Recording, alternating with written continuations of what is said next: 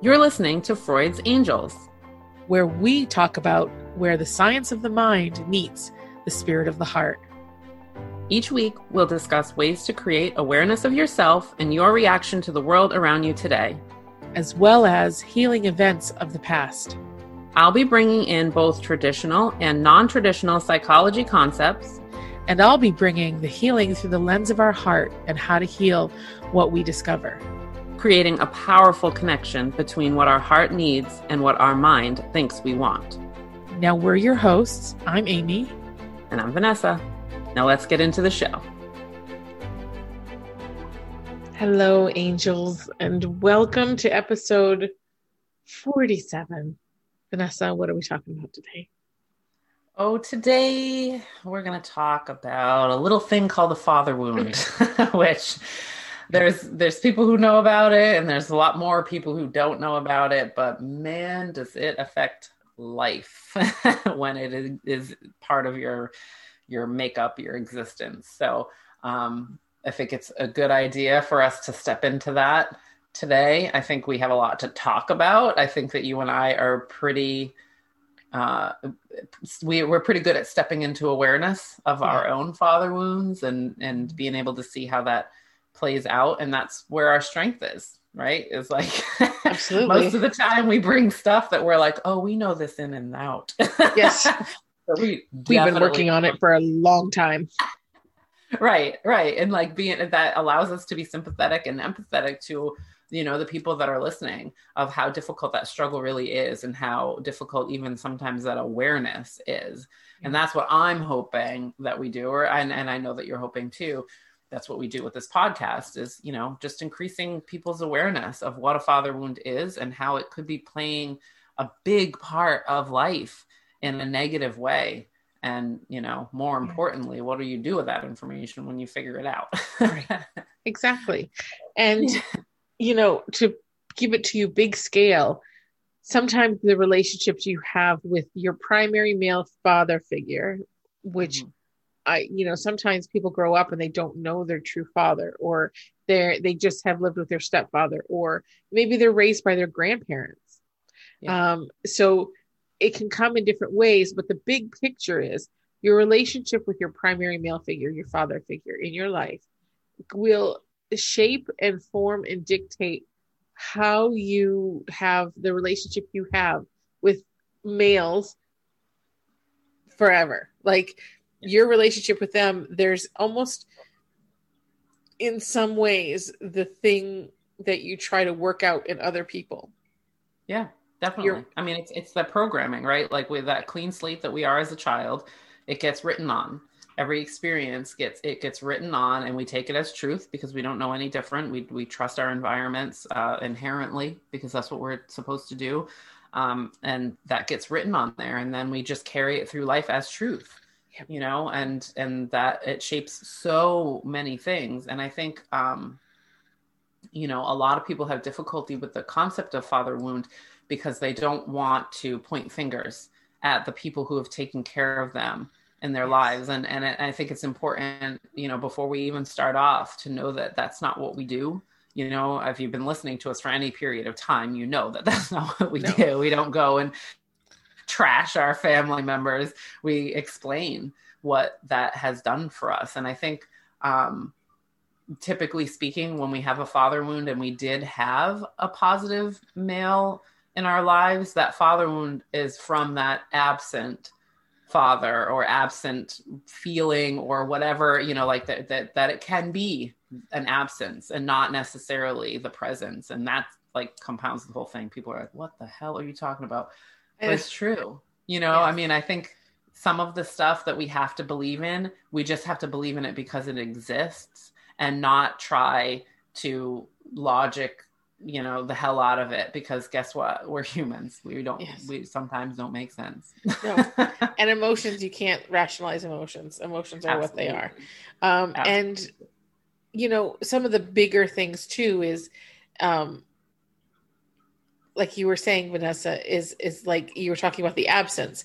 Well, and I completely lost my train of thought because I was like, okay, I'm going somewhere with this, but where am I going?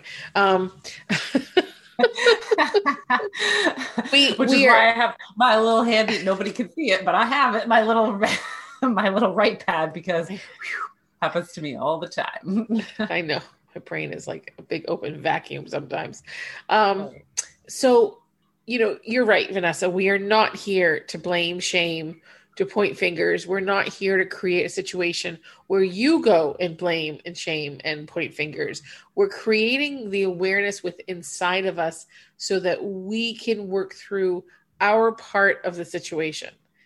And when we think about it, and those of you who are like, but my dad took care of me and he was really good, and you don't want to tarnish that image or that thought,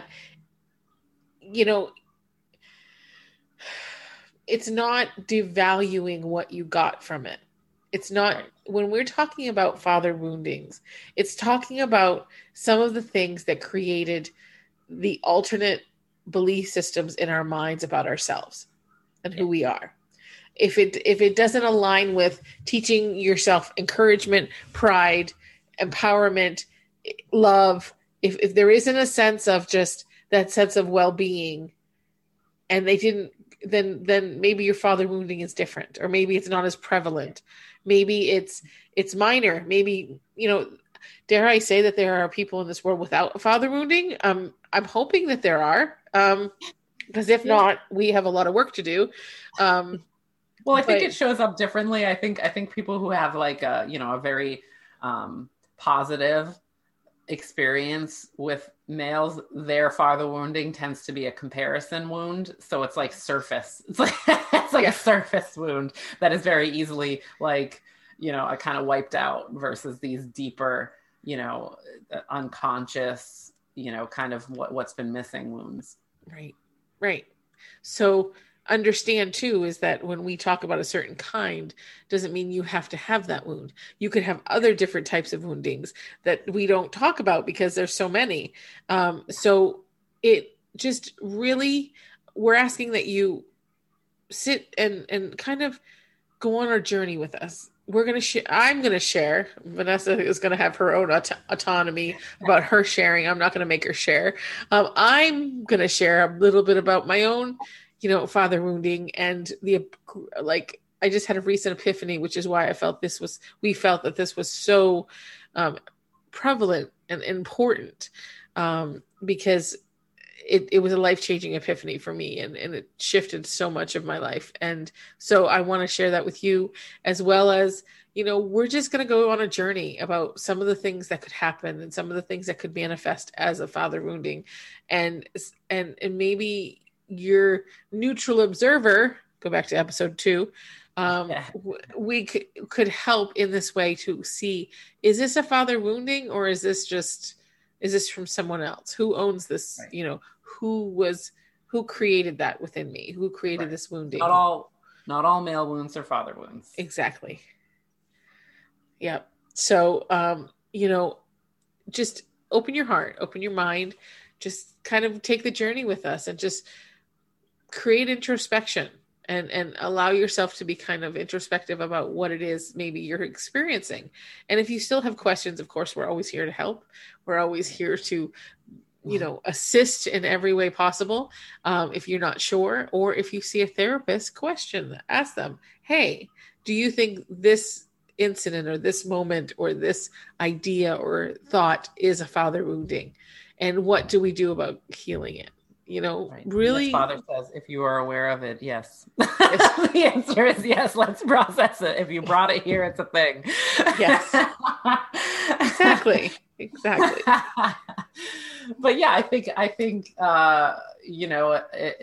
people who are listening, it may be simple in their minds of like, oh, well, this doesn't apply to me. But like Amy said, you kind of open your hearts and your minds, and just to the possibility that there is growth in everything, that you hear, that there's something that we can take from every topic that anybody ever speaks on, everywhere, no matter what. Like, I think that we all have the ability to, tap into something that relates to us. And I think, like I said, doing what I do, there's more people walking around there with a father wound than they know. And sometimes they're, you know, huge, and sometimes they're small, but they come out big in certain ways that really, when you do the work, it's like clears the path in some places that just, you know, makes your life a wide open, beautiful place. Yep, absolutely. So let's begin. Let's begin by sharing my story, because then we can kind of shoot off from there about some of the things and how some things manifest. So to give you guys a frame of reference, when I was young, my dad and my mom got divorced. They were divorcing while she was pregnant with me. And so I never really, when I was an infant, there was never any father-daughter time. There was never really any connectivity. And I used to go with my older brother to his house occasionally, but never really connected it as, I think I knew he was my dad, but I never really had this connection. Well, I remember it was back, if you think about third or fourth grade, when we finally started to see my dad in earnest. And I created a lie actively that I didn't realize my dad was my dad until he had his accident. And I actively created that lie. My brain decided that lie was necessary because it had to cover a lot of the wounding that was there. And when this past week I had, doing the work that I do, I'm in it, for others, for myself, this kind of, I had a moment where I was shown and where I felt this, that I realized it was a lie. Like, I believed my own lie all this time from that age to now. And I realized was that there was a wellspring of just rejection, pain, the feeling of unworthiness, the feeling of not fitting in, of not being wanted, the feeling of having no value, the feeling of I wasn't enough to be fought for, that kind of feeling, emotion, manifestation. And I can talk to you with a very calm demeanor now, but at that moment when I discovered that, I was not calm in any way. But I bet it's such a revelation. But because what in the action that I was doing was I was meeting, we were doing a guided meditation with our guides and our angels, to help heal the last of the cellular memory that keeps us from stepping forward into our truest authentic self and to allowing our light to shine into the world. Well, be careful what you ask for, I take it back. It hurts. So, but because of where I'm at, because of how much I have worked on my father woundings, from the conscious father woundings, I immediately had this wellspring of compassion for myself and understanding, because the emotion was very raw, like a little child would have. Yeah. And I knew that, I didn't need to blame him or blame myself or blame people. It was just about, it was an understanding that there's this pocket of belief still there. And so, I processed it. I processed it, but it also helped me see the effects of this wounding. So this wounding has caused me and pushed me to be the quote unquote son that I felt that if I was, then he would have accepted me. So I felt if I was a boy versus a girl, then I would have, been accepted, been cared for, been loved. So what did I do? I was the son that I tried to act like the son that he wanted, the working on houses, learning to fix cars, doing all the boy things that typically, they're not boy things, by the way. I don't believe that. But in that moment, in that era, that's our little kid brains see what our moms do and see what our dads do. And we assign gender roles to the things that we see. That's just what we do. So, so they were boy things in your mind. And so it was like, I kept trying and trying and trying and trying and trying. And I rejected a lot of my femininity. I rejected the female part of who I was because, and I won't lie, and this is total 100% honest truth, because with all this discovery and being in Portland and this discovery, and even in the past like 5 or 6 years, I've wondered whether I'm gender neutral, whether I don't identify as either.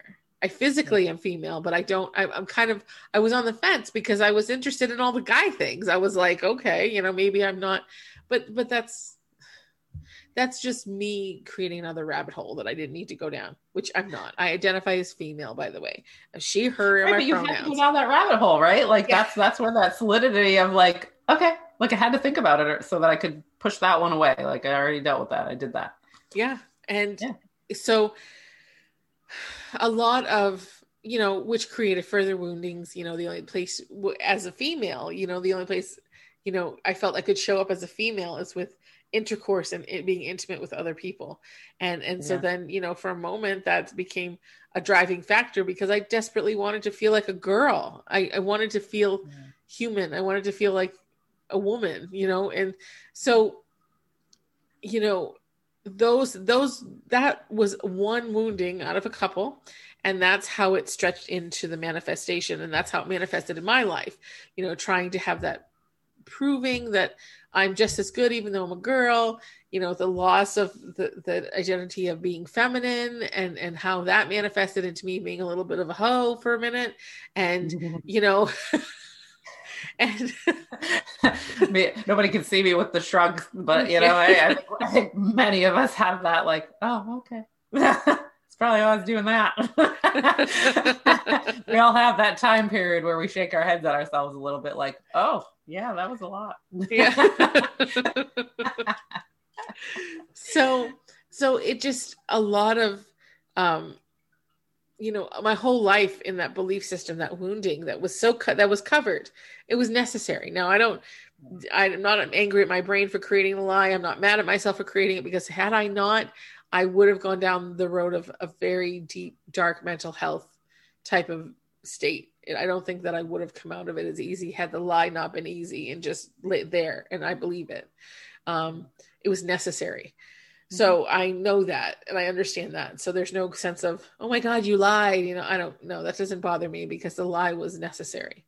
Yeah. And even my dad's actions, it's like, I knew that because of the self-awareness, because of the work I've done. And if we can advocate ever any to do the work, this is one of those moments, because I didn't take on all of his actions as, well, why? I didn't have to sort through it. I kind of handed his actions and his words and who he was back to himself energetically, and said, these are yours. These are not mine to heal. This is not mine. This is your actions. And that I didn't have any culpability. I was a fucking infant and a child.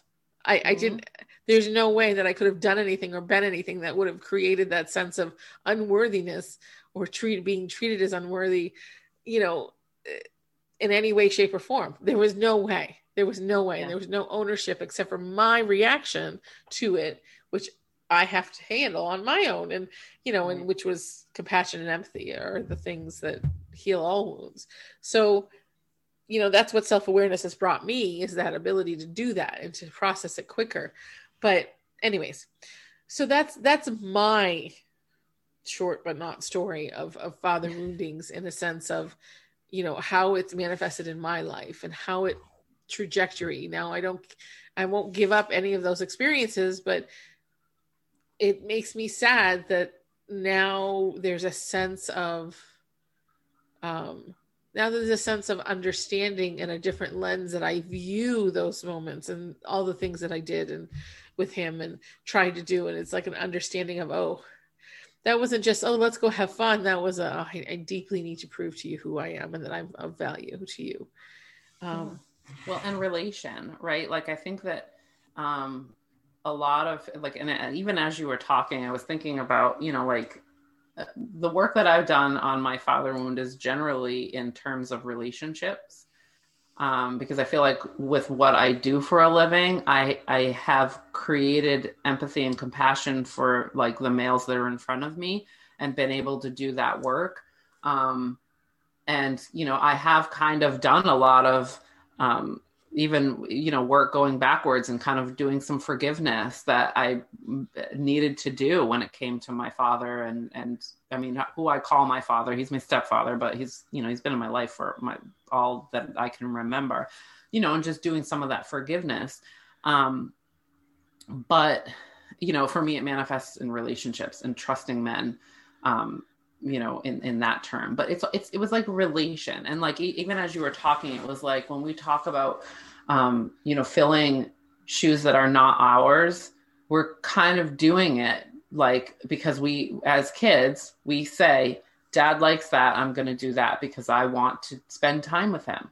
Right. Like I look back at myself as a teenager, and I was very much a tomboy, except that I wore like a ton of makeup and dyed my hair all the time. But like, I didn't dress my body as a woman very often. It was like our cheerleading outfits was like the most like womanly I dressed. And it was very much because I didn't think I could relate to my dad as a girl. I felt like I could relate to him if I was a tomboy, and that he would want to do more things with me and we would be able to connect better. Like I was trying to connect with him. And, it wasn't until I became an adult and, doing the things that I did that I was able to look back and say, like he was doing the best that he could with what he had.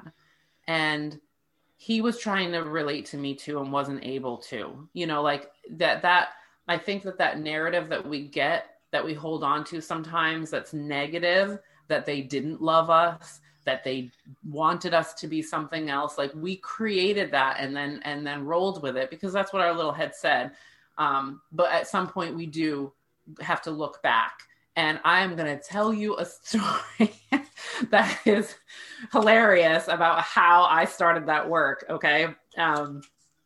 Mary Poppins is my favorite Disney movie. It's same. I mean, it's just always probably going to be my favorite Disney movie. But in that movie, when the kids run away after the bank incident or whatever, and I hope I'm not spoiling this for anybody, but like the movie's from the 70s, so hopefully everybody's seen it.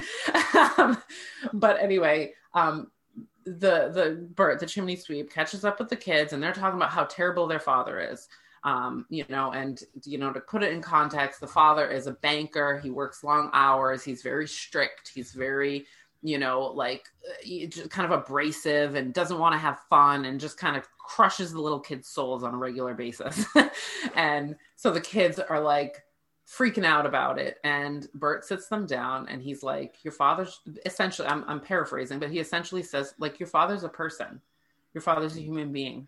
He's responsible for the household. He's responsible for so much that he doesn't tell you about because it's not appropriate, and that he is a human being. And it kind of humanizes to the children their father, and saying like, he looks after you and you have people that look after you, but who looks after your father? Who does he go to? Who cares for him? And just kind of humanizes it. And it took me down the rabbit hole of like, oh my God, like, what was my dad's relationship with his dad like? Like, whoa, like, and I really, because I knew my grandfather and I knew that he was not a super compassionate, super hands-on. He was very military, very whatever. And I'm like, well, how the frig was my dad supposed to figure it out? Like he did the best he could with the resources he was provided with also. And that, like, to me, that created the forgiveness that needed to be there. I needed to humanize my father instead of putting expectation on him to be a perfect human being, and understand that maybe he could have done work. But I also, again, I put it in context. In the 80s, were men running to therapy? Of course they freaking weren't. Like you had to be a man and go to work and do a manly job. And, it wasn't there for him, and so I had to do that work to be like, he did the best that he could, and then go backwards and look at all that good stuff, and I was able to create so much more positive and replace that feeling of like, maybe he didn't love me, or maybe because I wasn't his blood, he felt a certain way, or maybe because when I was very small and wanted to see my biological father, I hurt his feelings. Like all these little stories that I told myself, I'm like, whoa, like you made that shit up because you were trying to. You needed to have an explanation. You know, our brains want explanation because we can't move forward with action unless we have explanation. So we make it up. We play detective, we find clues, and we make up a story and go with it. Yeah. And it isn't until we find other clues that we can change the story. And so for me, it was like, you know, going backwards and being like, yeah, I mean, I did kind of the same thing that you did. I kind of rejected my femininity in some ways, you know, my face was very feminine, but the rest of my body, which is where I would get attention for being different, you know, but for being a girl, that I wanted to dress down because I didn't want that kind of attention. But it was all just relating. And I felt like I could relate to him and make it easy for him to attach to me if I didn't make him feel uncomfortable. And it was like, like, oh my God. And now my narrative is totally different. I know he loved me. I see now his loving gestures as loving gestures and not just what you're supposed to do as a father. Yeah. You know, like, like I now see like, whoa, like to him, that was how he was raised. So he was just emulating what he was trying to make his father proud, you know, and doing what his father taught him to do. Holy shit. You know, like freedom, yes. Right? Freedom. Now, what does that do for me in relationships? Well, shit. I have a tendency to not trust people relating to me. I have a tendency of feeling like I have to assimilate in order for people to be able to attach to me. But I also have a very big fear of being trapped. And this has nothing to do with my stepfather. It has everything to do with my birth father, who was never really there. My stepfather came into the situation when I was like 2.5. So he's always been there, always been my dad. He was the one who took me to whatever, you know, like provided for me. Like he's always been my dad. And this other guy came in and out whenever he wanted, would randomly show up, didn't pay child support, would always try to get out of it. He was like, you know, like just, he wanted to say he had a daughter, but he didn't want to like actively be a parent. Well, at some point I decided I did not want that in my life because I had a father who I loved, and I didn't think it was right. I didn't feel attached to this other person. I didn't want to do it. Luckily, I have a great mom who said, if that's what you want, as soon as the state says you're old enough to say that, I swear to God, I won't do anything. Like I will let you do whatever you need to do. So that's what happened. I changed my last name as soon as I was old enough to do that to my stepfather's last name and decided I didn't want to see this man. Well, what has happened through my entire life, including up until last week when I got a LinkedIn, not message, but like a connection request from him, is that he's continued to constantly try to push himself on me in his life or in my life or together. You know, like for a while I let it happen because I felt bad. Oh, he's my father. There's obligation there. Oof. He probably, you know, like I tried to rationalize all of these things of why I should do it. You know, like it's, you know, doing kind of some of that work and saying, oh, you know, like he only did the best he could with what he had. It doesn't matter. There's not an obligation there. And I didn't have an attachment, so I don't have to do it. But it took me a long time to do that. But what has that created in me? My boundaries mean nothing. No man, if the man who gave me life will not respect my boundaries, how do I expect another man to respect my boundaries? Right. They won't. And every time I've gotten evidence that they won't, it has solidified that feeling, that thought, that knowledge. Crazy, right? Like people are like, what the fuck? Like, how do those two things go together? Well, I just told you how those two things go together. And the reason why I told you that long drawn out story was for the two reasons. For the what happens when you have that male person in your life that you're trying to connect to, but also that absenteeism, how that can really affect you in some wacky ass ways. And so it's kind of like what we said at the beginning, like you may not think you have some of these things, but if you really sit down, there might be something that has gotten in your way because of a story you told yourself as a child. Yeah, absolutely. Well, and what you were saying and I want to go back to the first part of what you were saying about how you humanized your dad. That is, when I was reading my first, excuse me, I just sneezed. And now my whole face is like, oh. I get it. So when I first started on my spiritual journey, the first kind of person I really connected with was Louise Hay. And I love her dealing. And in her book, You Can Heal Your Life. That is one of the exercises. Is to see your parent, the person who gave you the wounding, see them as a child, see them as their product of their environment. What did they go through? What are they feeling? See their wounding, see how they may have suffered in the hands of their parents. And it really brings awareness to their humanness.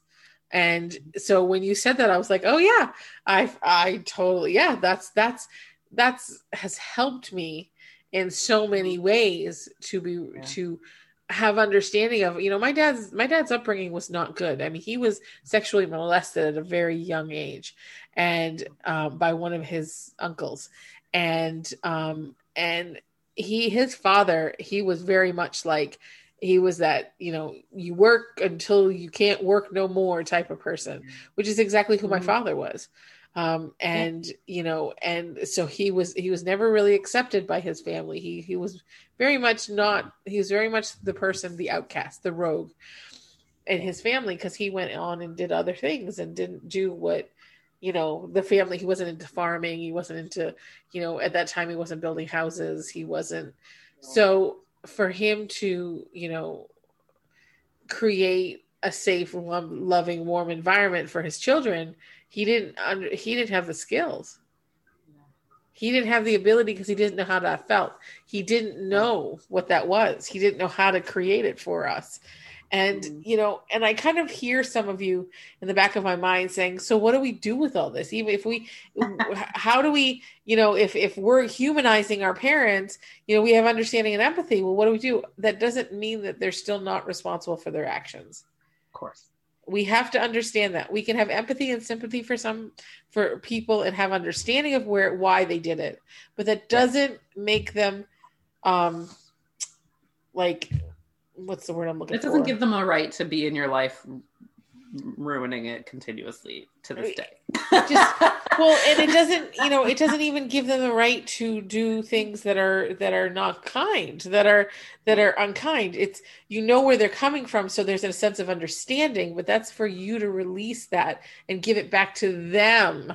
Give their actions back to them. Give their, if they're, especially if they're abusive in any way, that's not for you to heal. That's their wounding. Their actions are their own to heal.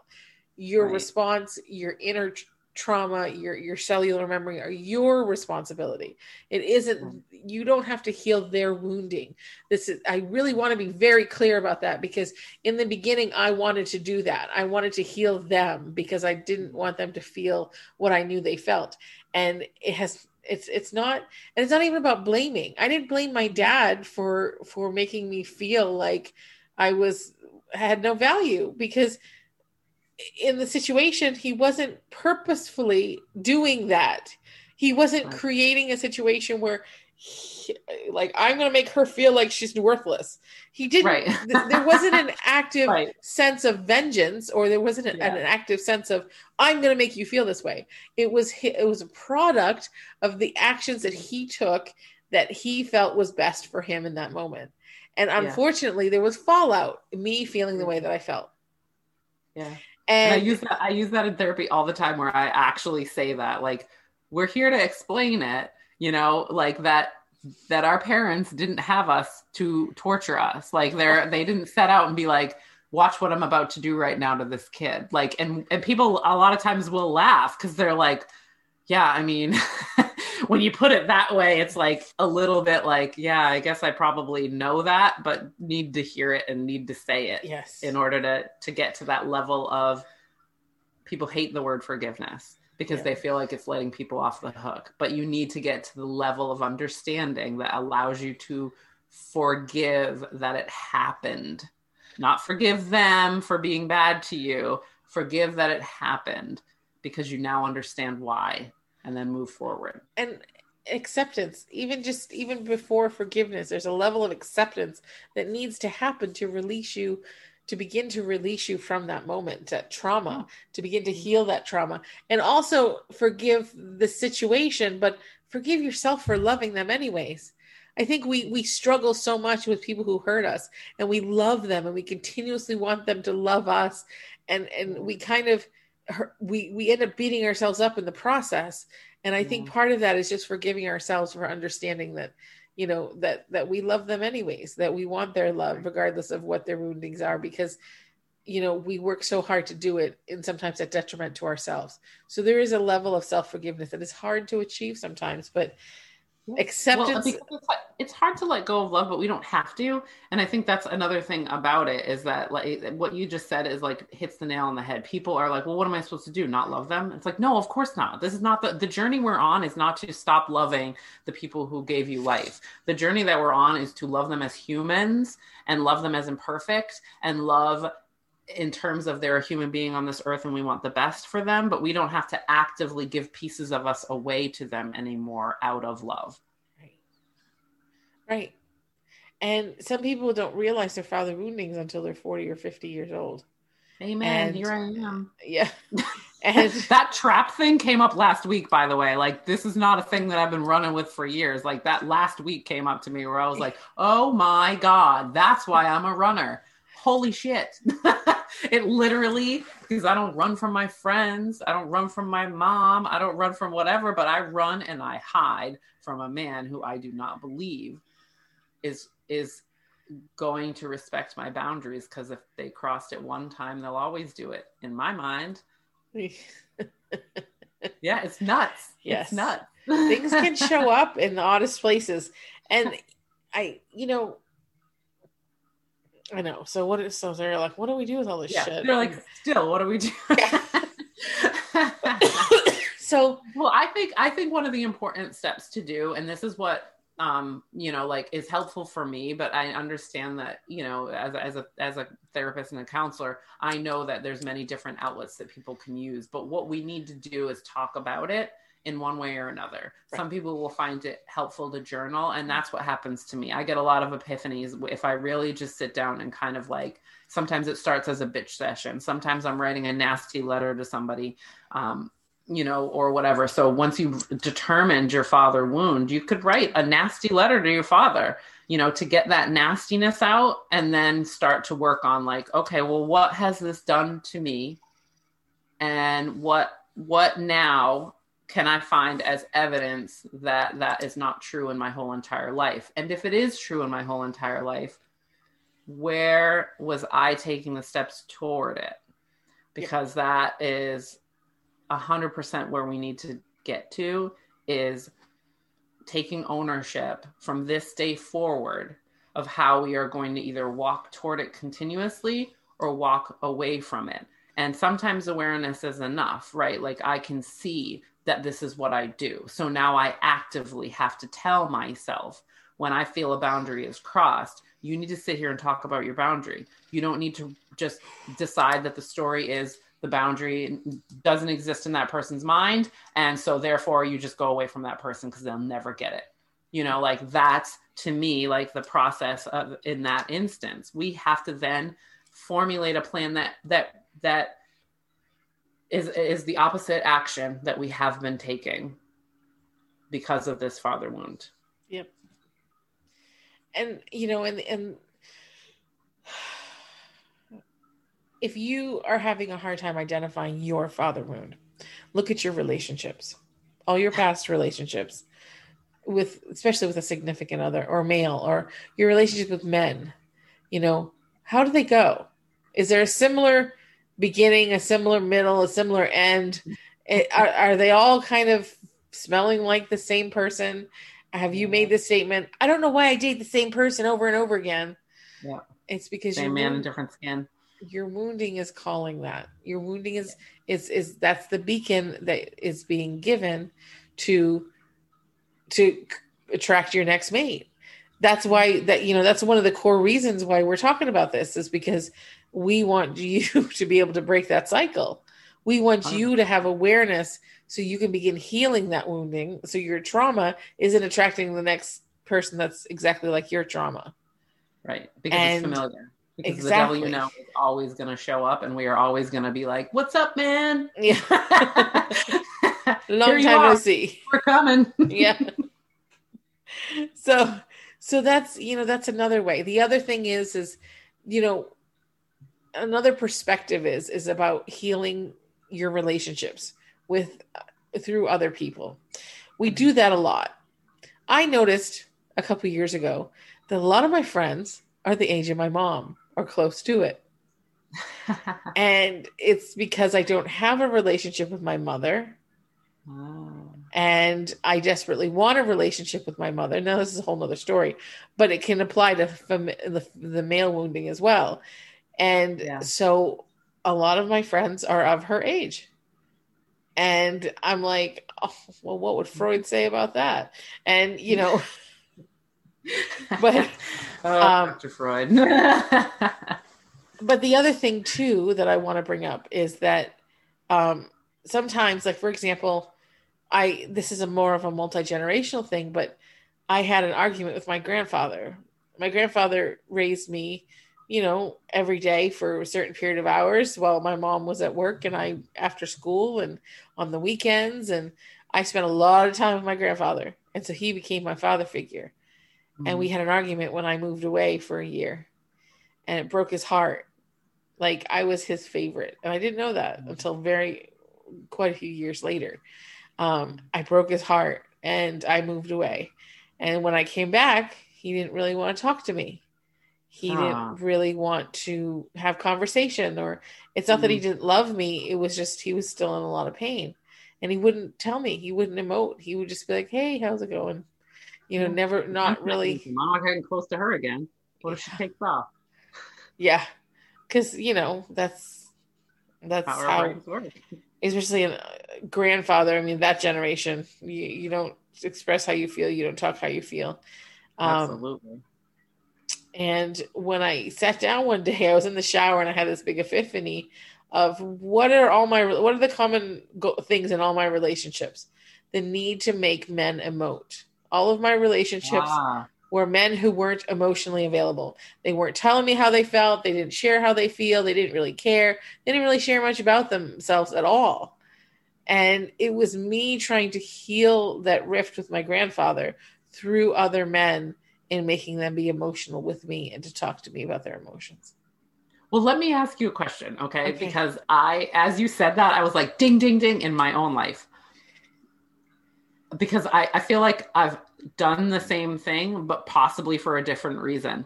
I don't trust a man when they do emote because I don't know what that looks like, because it's not something I was raised to trust. Right. And what has happened is that, and I was literally just talking about this with my boyfriend the other day, about a lot of my experience with men emoting has been in relationships, and it has been a manipulation tactic, right?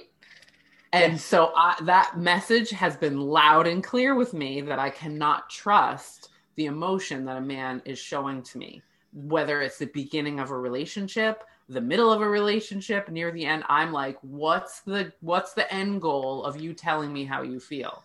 And it's like, what? Like, that's what you've been asking for this whole time. But if you can't trust it, you're not going to accept it. Right. Because it's freaking weird. It doesn't feel normal. It feels very normal to be around a person who doesn't really tell you how they feel. And you get to be special if they do, because you've taught them, right? Like, now you don't feel like it's a manipulation because they didn't know how to do it. Now you taught them. It's very genuine. It feels genuine because it happened only with you.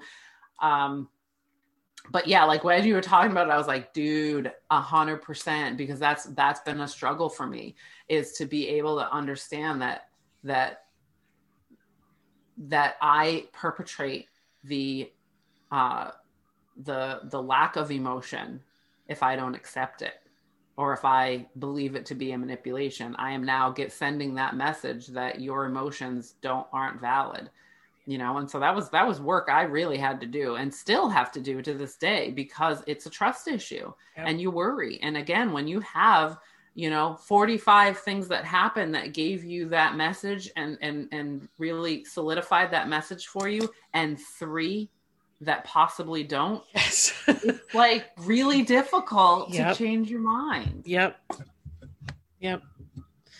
And, in those realizations and understanding and what I was doing, it was funny because I called up a person who I had dated before, but kind of, we still were friends and whatever. I called him up and I said, you no longer need to emote for me. I release you from any need to emote for me. And he's like, okay. And I said, and I set you free. So if this is not working, and if we're not, then I let you go. And I was just so ready to just, and I'm like, so there, it shows up in so many ways. Look at what you're trying to achieve in relationships. Do you have people who are not emoting, and then you're trying to get them to be emotional with you? Are there common themes through your relationships that you realize that, oh, maybe that's a wounding? Oh, right? Or maybe that goes deeper than the first guy who broke my heart did this. Like, right. Well, let's go back a little further. Exactly. Because when we get to discover at least its origins, then we can do the work to heal. And there are ways to clear the trauma, and there are ways to clear the cellular memory. I mean, that's what we were doing when I had that awakening last week, was we were clearing it. It was on its way out. And so, what are the effects? So let's look at the other side of this idea and this awakening and this understanding of our woundings.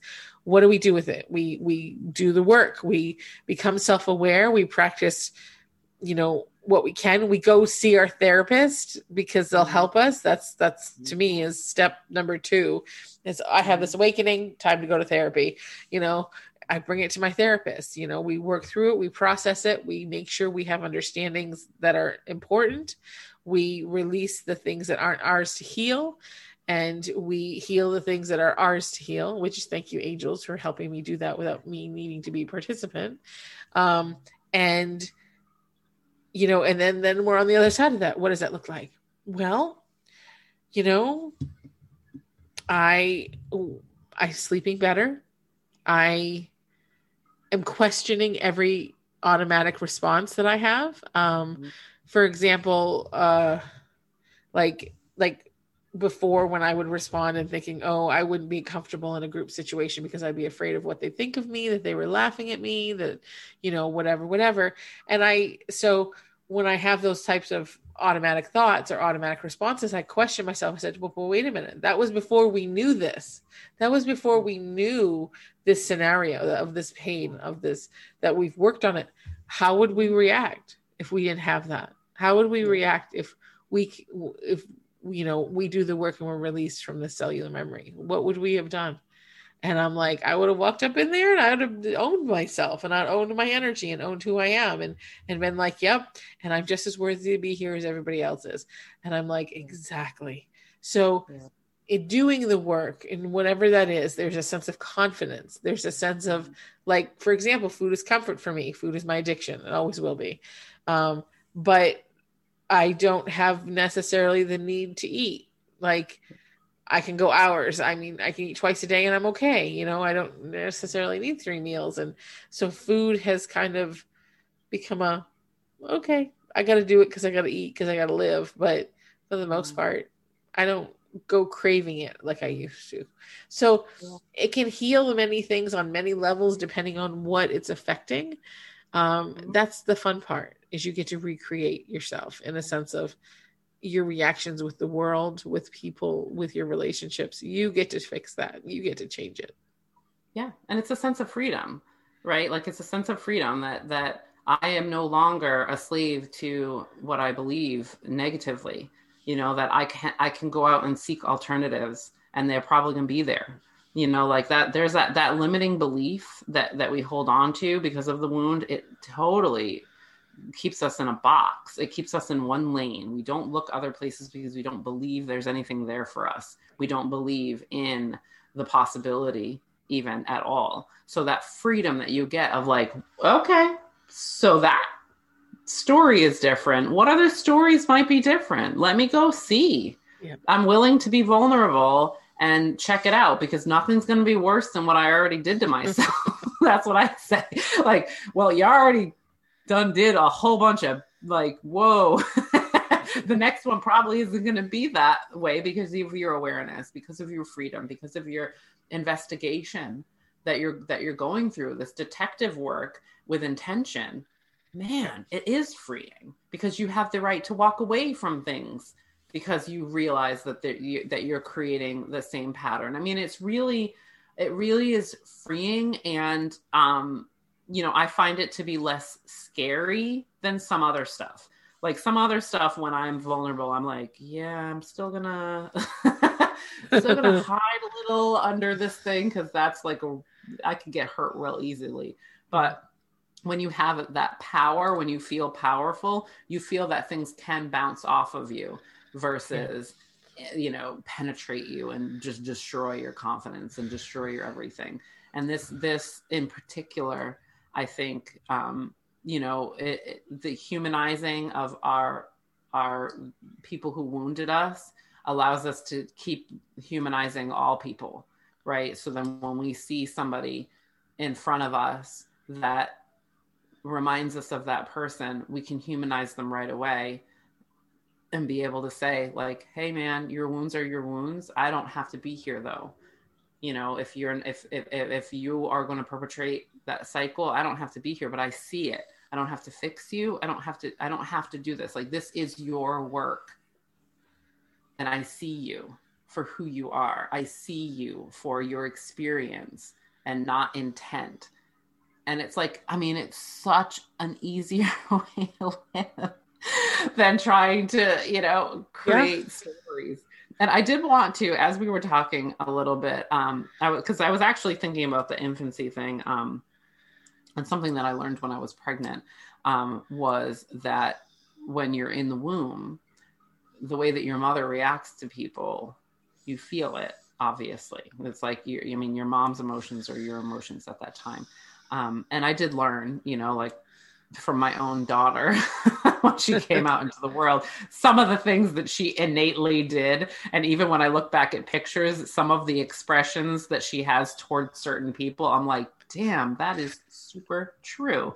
So I think that some of that, just to kind of throw another monkey wrench in there, guys, in case you, want to have more like, damn it, I have to go that far back. Yes, you have to go that far back.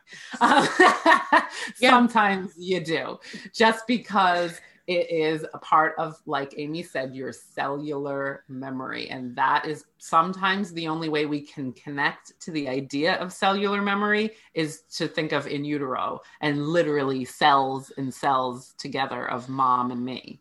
Right. Well, and it's funny you say that, because two things. One is, when we were doing the meditation, we were going back to our Stargate.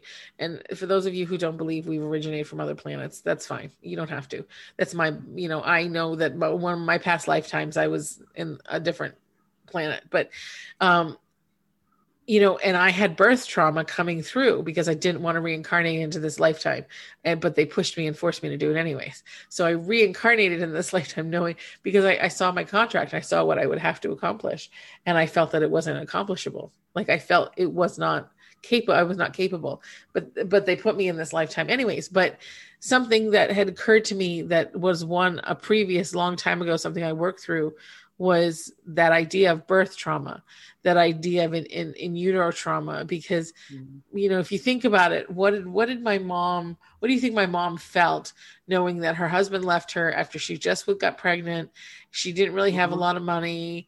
She was just a nurse. She wasn't making a ton of money. And my dad left her, and her worthiness was in the toilet as well. Yeah. And it was his fault. Yep. And, her worthiness, her sense of love, her self-recrimination, her self-esteem was probably tanked in the toilet. So there's so much that's so true. It's so very true. And it is healable. It's all healable. Absolutely. And it's all, you can work through it all. So don't get scared, friends.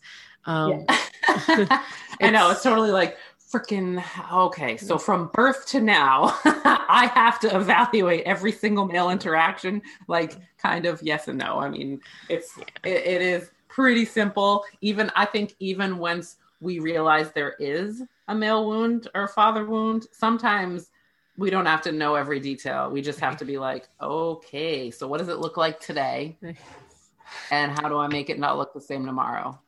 And you can totally go in and working with a healer and just saying, I don't want to know details, unless I need to know a message, which sometimes it won't go away in the first round because there's something you need to learn or something you need to know. And then we can heal it on the cellular level. But it's all possible. It's all possible. And I find, because I've had such a profound,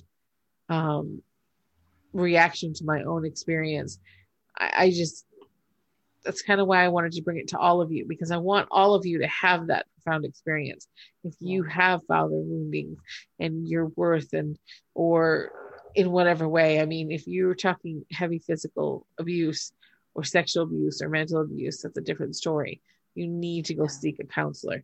You need to get someone to help you through this. It's far more than just not feeling loved. And even if that's what you feel, it's also true, you need to seek a counselor. I think the best way to walk through any wounding, whether it's male, whether it's female, mother, father, friend, you really just could use a lot of help. And in a therapist, it's important, because that my therapy is, she may not do, or she may not, but she actively helps me. She actively helps me process and making sure I've done the steps to processing. And so that I'm on the other side of it versus getting stuck in it. Mm-hmm. And that's important. That's why therapy is important, I feel. For sure. I mean, I even did an exercise with my supervisor. It wasn't even real therapy, but she did it on me. Like, she was like, can I practice this on you? And I was like, hell yeah. And I was like, oh shit. Like, it was like a father like memory thing. And I was like, but it was really helpful, and it was literally just meant as like a tiny exercise for her to get practice doing it, something she learned. And I really remember being like, that was so cool, because it was something I didn't know was going on. It was something that literally awareness was all I needed, like to just go forth and not repeat, like just have a different thought running through my head, but just being like, it's so cool. Like, I'm so lucky to be in the job that I'm in because of the free freaking therapy that I get from having peer conversations. Right. I mean, it happens all the time. I never, ever am, for lack of gratitude of that. Like, I know how lucky I am. I know how it has shaped my life, from a very young age, having peers around me that were, therapy related or, geared toward, a therapeutic environment. But I mean, it's yeah, it's so helpful. I mean, the thing that the joy that I have in my life, in my career, is exactly that joy, is watching people come to awareness and be set free from all of these things that they believed were demons. And that's like, they're not demons, dude. They're just parts of you that you're afraid of. And when we look at them and shine the lights on them, you just explain it and just let it go, man. Like, it's not dark. It's not scary. It's not terrible. But I also, and we're nearing the end of here, but I kind of just want to throw this in here, and it's important for men to know that your father wound is important as well. And we talk a lot about men not feeling like they can talk about their feelings. And that's I believe this to be true, that it is more difficult for a man to face his father wounds than for a woman, because I think we have that, we just have a different attachment to it. And it's not a measuring up in the same way that a man to man a lot of times is. And especially men who, men who have strayed from their gender orientation, or, they are LGBTQ like, like there's a lot of father wounding there that I think it's very, very important for everybody for the men that are listening to understand that your father wound is important too, that it shows up in your life in some of the same ways and some different ways, but it is very important because you will perpetrate who your father was, who your grandfather was, even if you don't want to. You will say you do not want to, but until you heal that wound, actually heal it, it's going to be there and you are going to operate from it. Yep. True story. Mic drop. Yeah. Men, like I am so like on a man kick of like, man, we haven't forgotten about you. Yes. We will never forget. We love you. We do. Wholeheartedly, because you're the other half of some of our equations, it's or you're two parts of the equation depending on your sexual orientation. So really, my little daughter's going to go out there in the world, and I need to have less father wounded men out there for her to choose from. Right. Well, you got to start young, then. Therapy now. Oh yeah. Oh, we're all up in it because she has a father wound already. She's 5 years old. I mean, she's lucky she has me for a mom. Yeah. Truly. Awesome. Well, thank you guys for listening. We appreciate you. We hope you got value from this. I know we were a little bit all over the place, but it's something that it can be a rabbit hole. And if you have questions, you need our help. You need maybe a referral to a local therapist. We can help you find one that fits your needs. Do anything we can. Or if you want sessions with us, we're happy to facilitate that for you to help you live your ultimate life. Yeah. And we love you and we want you to be happy and healthy and live in your joy. That's the new thing for me is live in your joy. And that can be anything. So we love you and we'll talk to you next week. Love y'all. Thank you for joining us on Freud's Angels. We are thankful for each of you opening up your heart to us. To continue the healing, connect with us on Instagram at Freud's_angels and on Facebook at Freud's Angels. Please subscribe to the show so that we may help you continue your journey. And remember to give us some love in the review section. If anything we've talked about today has triggered an emotional or mental crisis, please call 911 or head to the nearest emergency center. And always remember, you are loved. You are worthy. And the world needs your light.